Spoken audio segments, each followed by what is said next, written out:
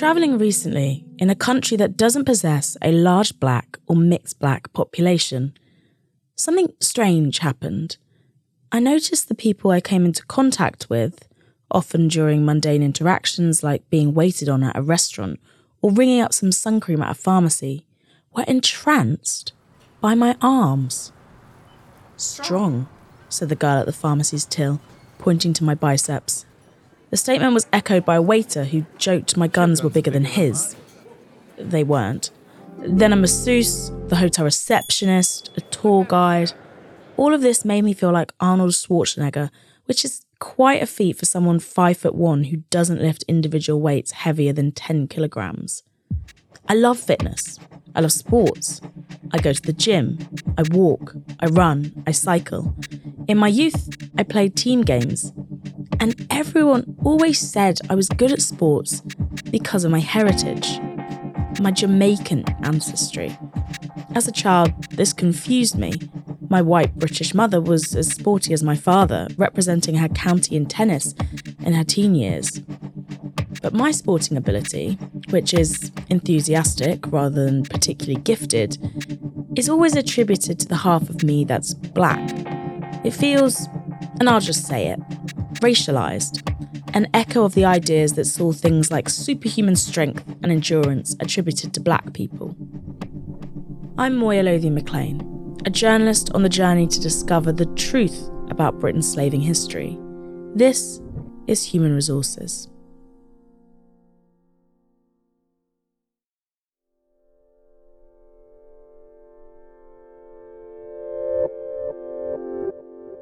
When we think of enslaved people, what we think of is that they were forced to labor for long hours almost every day of the year. And how would they have had time and how would they have had energy to participate in any kind of sports or leisure activities? I'm talking to Dr. Natalie Zarchuk, a senior lecturer in American Studies at the University of Manchester. Natalie specialises in colonial America and the Atlantic world, she tells me, particularly the Caribbean, where her research looks at slavery, race, gender, and material culture. We know where those bioessentialist ideas about race and physique emerged from. But how did they get linked to sporting ability? I've asked Natalie about sport, a leisure pursuit we don't tend to associate with enslaved black people. I wanted to know what sporting culture may have been present during this period. And we started with the plantations of the American South. A plantation might be hundreds of acres, but there was an active social life among the whites of neighboring plantations. And while in the period of enslavement going up to 1865, people of any race did not have organized sports such as baseball, basketball, American football, soccer, etc.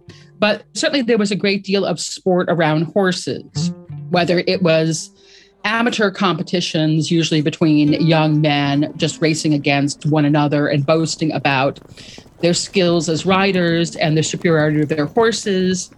And when plantation owners went to town, which most of them, particularly the more affluent ones, did often because they needed to purchase supplies, to do business, but they also went for social purposes, and especially if they had children in their teens or early 20s to find appropriate spouses for them.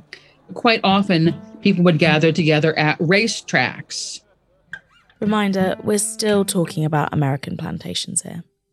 In the pre-Civil War period in the United States, racing is almost entirely a Southern institution, but especially Richmond, Virginia, Charleston, South Carolina, and New Orleans, Louisiana were racing centers. The races in Charleston, which occurred for a week every February from the 1790s up to the outbreak of the American Civil War in 1861, huge numbers of people attended the races, many of whom were passionate about the sport, but others who cared nothing for it, but simply because race week, both the races and the affiliated social events such as balls and parties, was known as the Carnival of the South. So if you wanted to have any kind of fun, race week was your time and place to do it. And again, if you wanted to borrow some money, if you wanted to engage a lawyer, if you wanted to find a spouse for your son or your daughter, or just if you wanted to meet up with friends and kin beyond your immediate social circle, you had to go to Charleston, and you had to go during race week. And how are enslaved people involved in race week? Almost every jockey would have been a man of color. In many cases, they were enslaved. In other cases, they may have been freed by their owners with the condition they would continue to ride as their owner's jockey. It was very rare until about the 1880s to have white men as jockeys at the highest level of competition. Most of the people who attended to the horses, the ones who exercised them, the ones who cleaned them and kept them looking good, not the veterinarians themselves, but the ones who tended to their ordinary minor illnesses and afflictions, those would all have been African-American men, probably slaves, but in some instances free. Many enslaved people went to the races with their owners' families. They might be the drivers of the carriages that took the family to the course, or they might be inside or on top of the carriage, brought along as ladies' maids to help out the women of the family, keep them looking good, and to provide them with respectability. Pretty much everything would stop during racing week. The law offices would shut down, the schools would be out, the businesses would be closed, everybody would be making their way toward the racetrack. Some enslaved or free people of color might have worked in food services. There were often small booths within the racetrack grounds that sold food and drink, usually to the less elite white people. The wealthy whites basically had what we would today call a tailgate picnic. Their slaves would cook and pack lavish meals for them, which they would eat usually within their carriages or immediately outside them on tables enslaved people had brought with them. But less elite people who came to the races on foot or by some form of public transportation wanted to eat as well. Some brought their own food, but others wanted to enjoy the day by eating snacks. And those were often made and sold by people of color. What about other sports? Well, there weren't really any other sports at this time. People might engage in individual sports, for example, such as archery or swimming. But in terms of sports where people gathered in a prearranged venue and tickets were sold, the only comparable sport was boxing. Was there a similar culture around boxing as there was surrounding horse racing? Boxing was not respectable. Wealthy men might attend boxing matches, but it was generally rather frowned on. It wasn't something they would boast about in polite society. Women, even women of color or sex workers, would not attend boxing matches. I was quite annoyed when watching the first episode of Bridgerton, when our heroine, who is a very elite young white English woman, and her brother go to watch a boxing match. It wouldn't be surprising that the young man, who is unmarried and clearly rather rakish and fun-loving, it's not surprising that he would attend, but it's very surprising that he would take his sister, who was a respectable young lady trying to make a good marriage. Her very presence at a boxing event would make her unrespectable, be a source of terrible scandal. And her brother would get himself in a lot of trouble with his family for even thinking of taking his sister to such a venue. There were quite a few famous black men who made their names and fortunes in boxing at this time, though.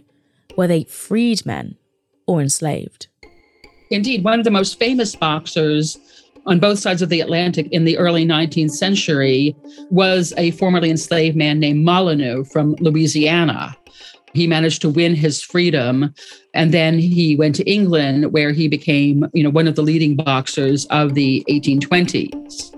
Certainly, there are rumors that for their own enjoyment, a plantation owner, particularly if he had friends or male kin visiting, might force big and muscular young male slaves to fight one another, whether as boxers or wrestlers or just in a kind of a free-for-all. And there certainly were ex-slave men or black men born into freedom who were involved in boxing. But as I said, boxing, even though it's popular, is also quite socially marginal throughout the entire 19th century. Not only should women, even women who are seen as low class, should never attend, but any man who wants to think of himself as respectable should not. It would be shocking to see a lawyer or a minister or a university professor at a boxing match. It's basically for sort of raffish young men.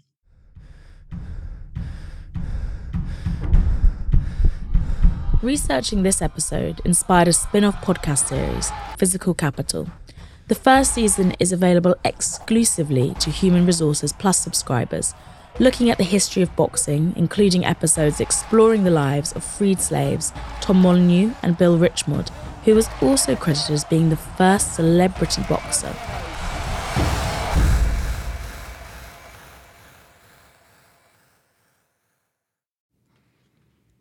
You may have heard of the podcast Juicy Scoop. Wondered what it is? Why aren't you listening? Well, I'm its host. Created it, been doing it for 7 years. I'm Heather McDonald of Juicy Scoop with Heather McDonald. Now, I could tell you why you should be listening to my show, but my listeners wanted to write the ad for me, and here are some of the things they said.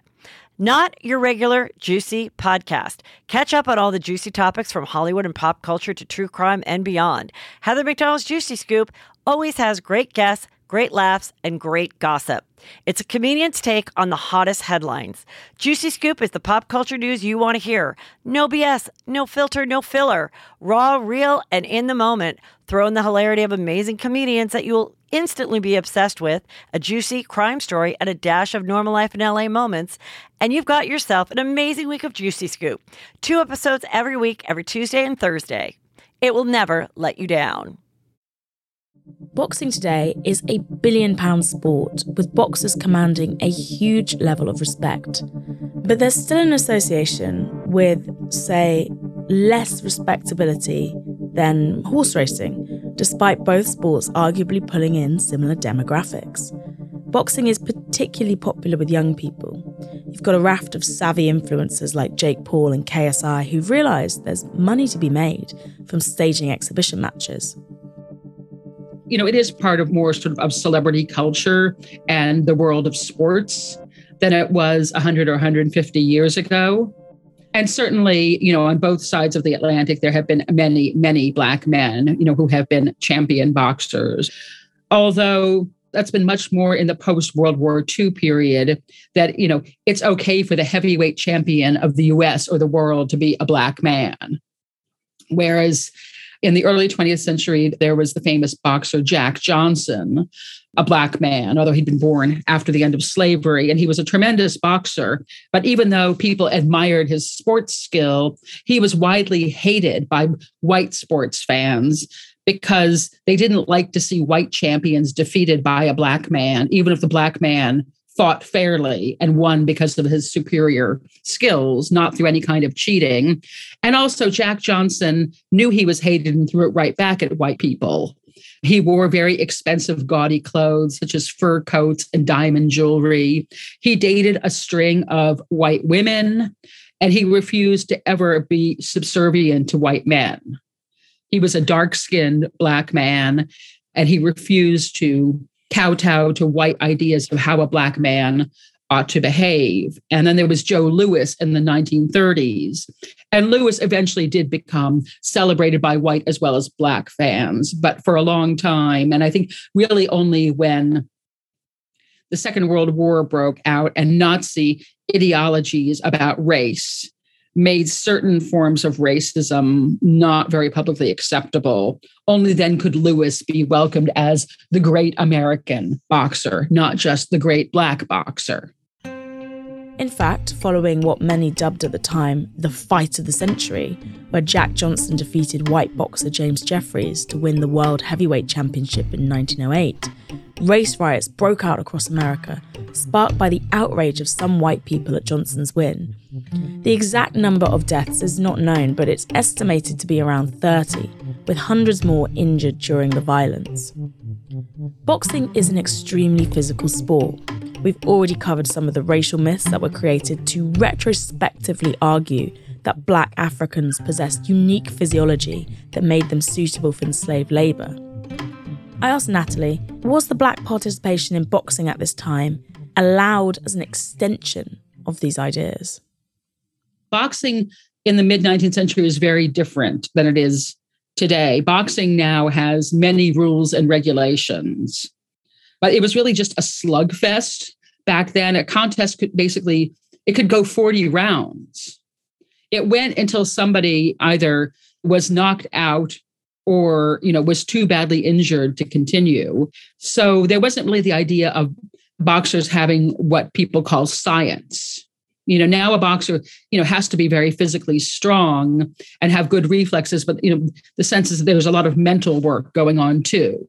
I don't think most people would say that Tyson Fury is an extremely intellectually gifted man, but I think most people would say he doesn't just get out there and start punching people. He has strategy, and he trains not just his muscles, but his mind. And he watches old bouts of his and of other people's, and he thinks about the different fighters and how he might fight one person in this way, but another fighter in a different way.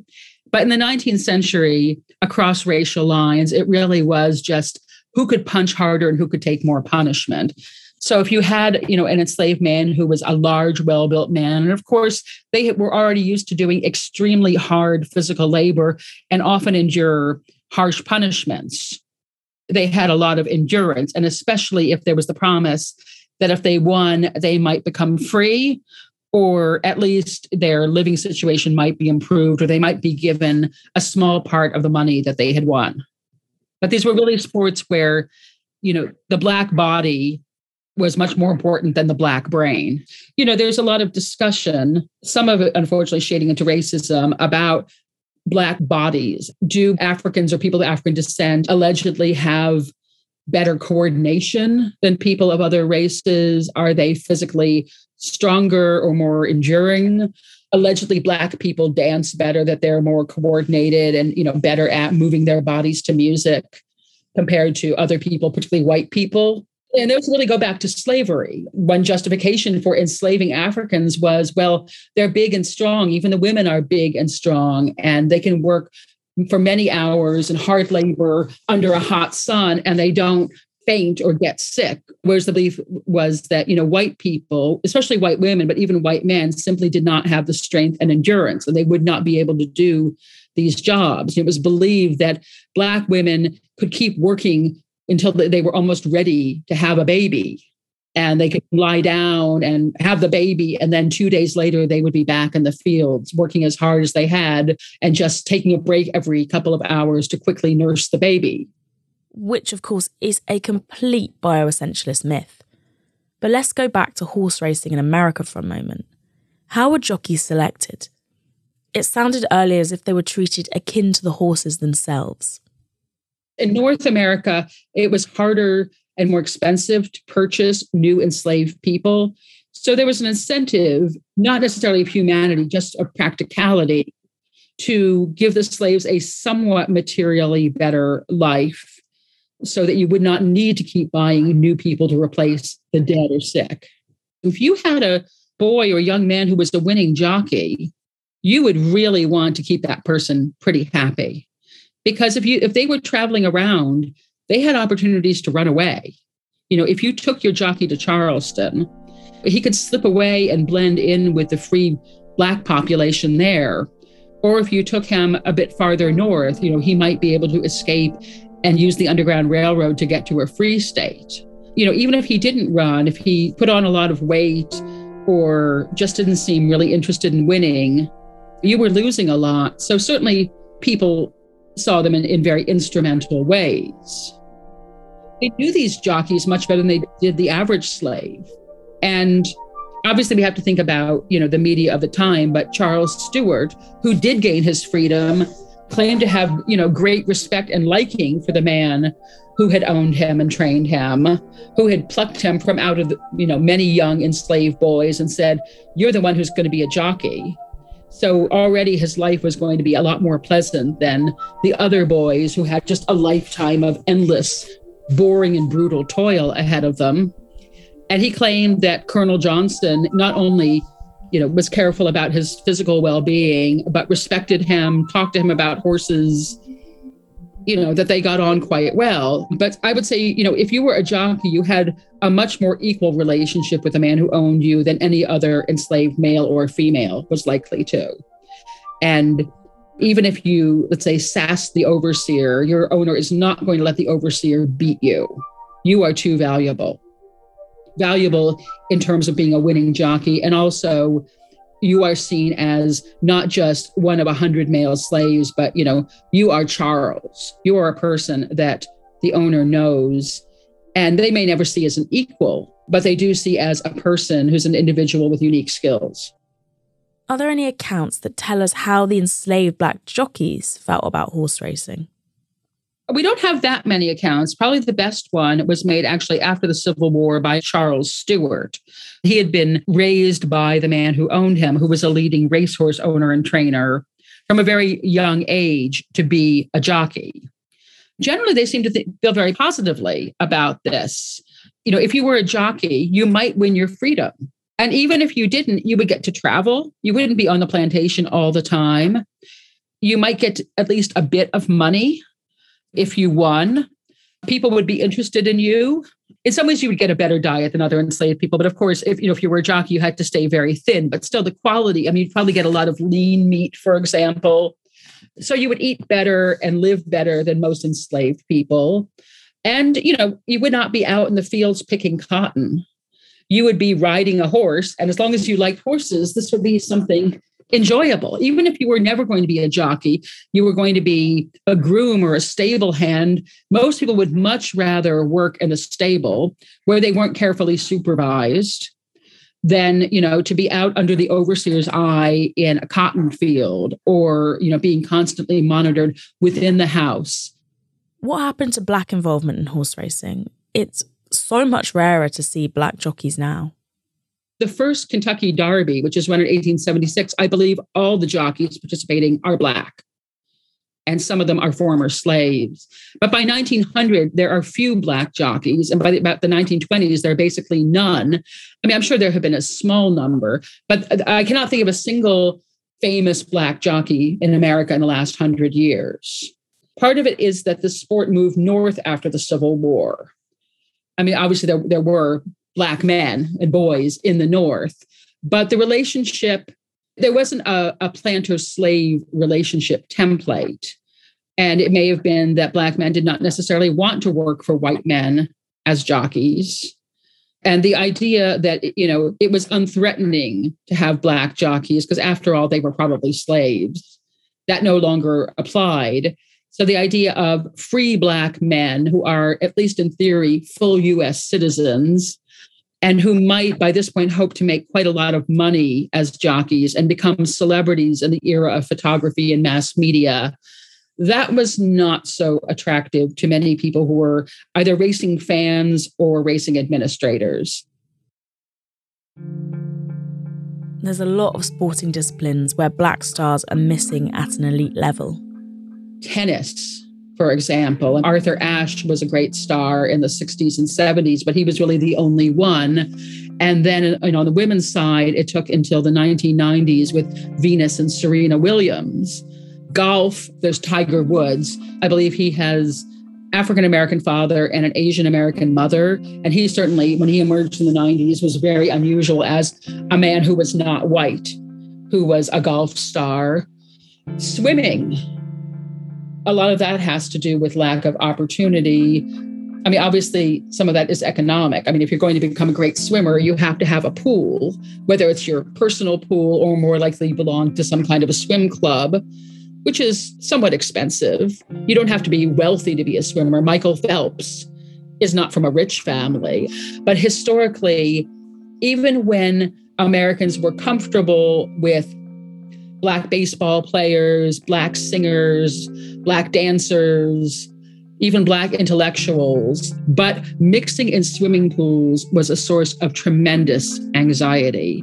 So even in places that did not have segregation laws about public transportation or movie theaters or schools or hospitals, people who operated swimming pools found ways around the rules to make it very difficult for Black people to swim there, or just created an atmosphere in which Black people were so uncomfortable. I think a theme that seems to be emerging, which is one of slavery's legacies, it seems that Black individuals in countries impacted by slavery can participate and excel in sports that don't require lots of access to certain specialist facilities, like a pool, from a young age. I can't help but think of cricket and running, two sports that see a lot of incredible Caribbean athletes competing at the top level. When does a sport like cricket begin to take root in the Caribbean? It was brought by white people, whether they were slaveholders or in later eras. And I think the thing about cricket is you don't really need a lot of items to play cricket. You don't have to buy a lot of equipment. I mean, you need something that can serve as a bat, and you need a ball, and you need something, but it could just be somebody's shirt to mark out the field.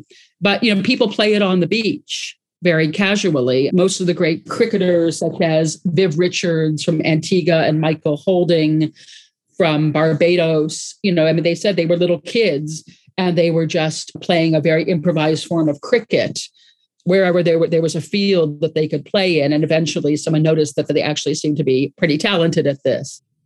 That's still such a live issue. Access to sporting facilities is drawn across racial and class lines. I was reading research from 2020 by Sport England, which found that people from Black and Asian backgrounds are less likely overall to take part in physical activity than people considered white British. But what was really interesting is that within that research, Sport England also found that people who identify as Black are more likely to go to the gym than other ethnic groups and are twice as likely to play in team sports compared to the white British population. Meanwhile, people of mixed heritage, like me, are the most likely to take part in sport or fitness activities across the board. I would have loved to read a corresponding breakdown of the economic circumstances of these groups as well. I think it would be very illuminating. We know that in the UK, Black and other ethnic minority groups are twice as likely to experience deep poverty than white British demographics. This doesn't mean that there aren't millions more white British households in poverty. There are millions more white British households full stop. But it does mean that if you are from an ethnic minority group, you are disproportionately more likely to experience that level of poverty. Many low-income people in the UK, whatever race they may be, or whether they're immigrants or born British, do not have a lot of access to sporting facilities. A claim with the 2012 London Olympics was that in addition to showcasing Britain, this was going to have a sport and fitness legacy for the population as a whole. And that really has not happened in an era of austerity. So even, many people who are white, Christian, native-born British, but poor, can they go to a swimming pool? Can they go to a tennis court? Can they join a cricket club? Not necessarily. And we've also seen, in many communities, even more affluent ones, school playing fields being sold off to developers. So, the kids don't really have anywhere to go. I think we also see more parental anxiety, again, with all class and racial levels. Fear of their children being out, a sense that children, when they're not at school, should be at home. A lot of anxiety that unless you're so gifted at sports, that a whole new career opens up to you, that you really should be, at home studying. I have a close friend who has 2 teenage children, and they're both in swimming. And one of the children in particular, she's really, really good. She's on the county swimming team. But it's a huge investment of her time, which means that she has less time just to hang out and be with her friends. And it's a huge investment of her parents' time. They're literally getting up at 5 a.m. on a Saturday. They both have full-time jobs, but, they're getting in the car, at 5 to drive her to practice or to a meet. Some of it is a financial investment, but, it's also, do the parents have the time or the money or even the desire? Just another short plug, but it is relevant here. The current second season of Physical Capital, available to everyone, is hosted by Rebecca Etching and Julie Bushell, who was Team GB's first Black swimmer. Natalie's point about the personal investment required to engage at sports at an elite level made me think also about investment by countries. Certain countries excel at certain sports because they have the cash to cultivate a specialism in that area, such as Britain and cycling. in previous decades, during the Cold War, people in the West, and particularly the US, were often bitter that the Soviet bloc seemed to win so many medals in pretty much every sport. But the fact was, those countries were putting immense amounts of money, and they were training kids, from a very, very early age, whether it was in gymnastics or ice hockey or whatever sport it was. We could just do all we can to remove barriers, whether they're financial barriers, race barriers, class barriers, gender barriers, things that say that, girls don't want to be sweaty and unladylike or get big muscles, so that anyone who, even if they haven't yet shown a great talent, but anyone who has a desire to do something in sport is not immediately put off by either the cost or social factors.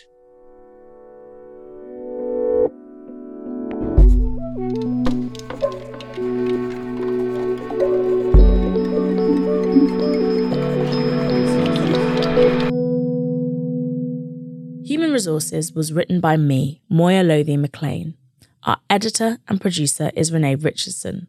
Our researchers are Dr. Alison Bennett and Arisa Lumba. Production assistant is Rory Boyle. Sound design by Ben Yolovitz. This is a Broccoli production, part of the Sony Podcast Network.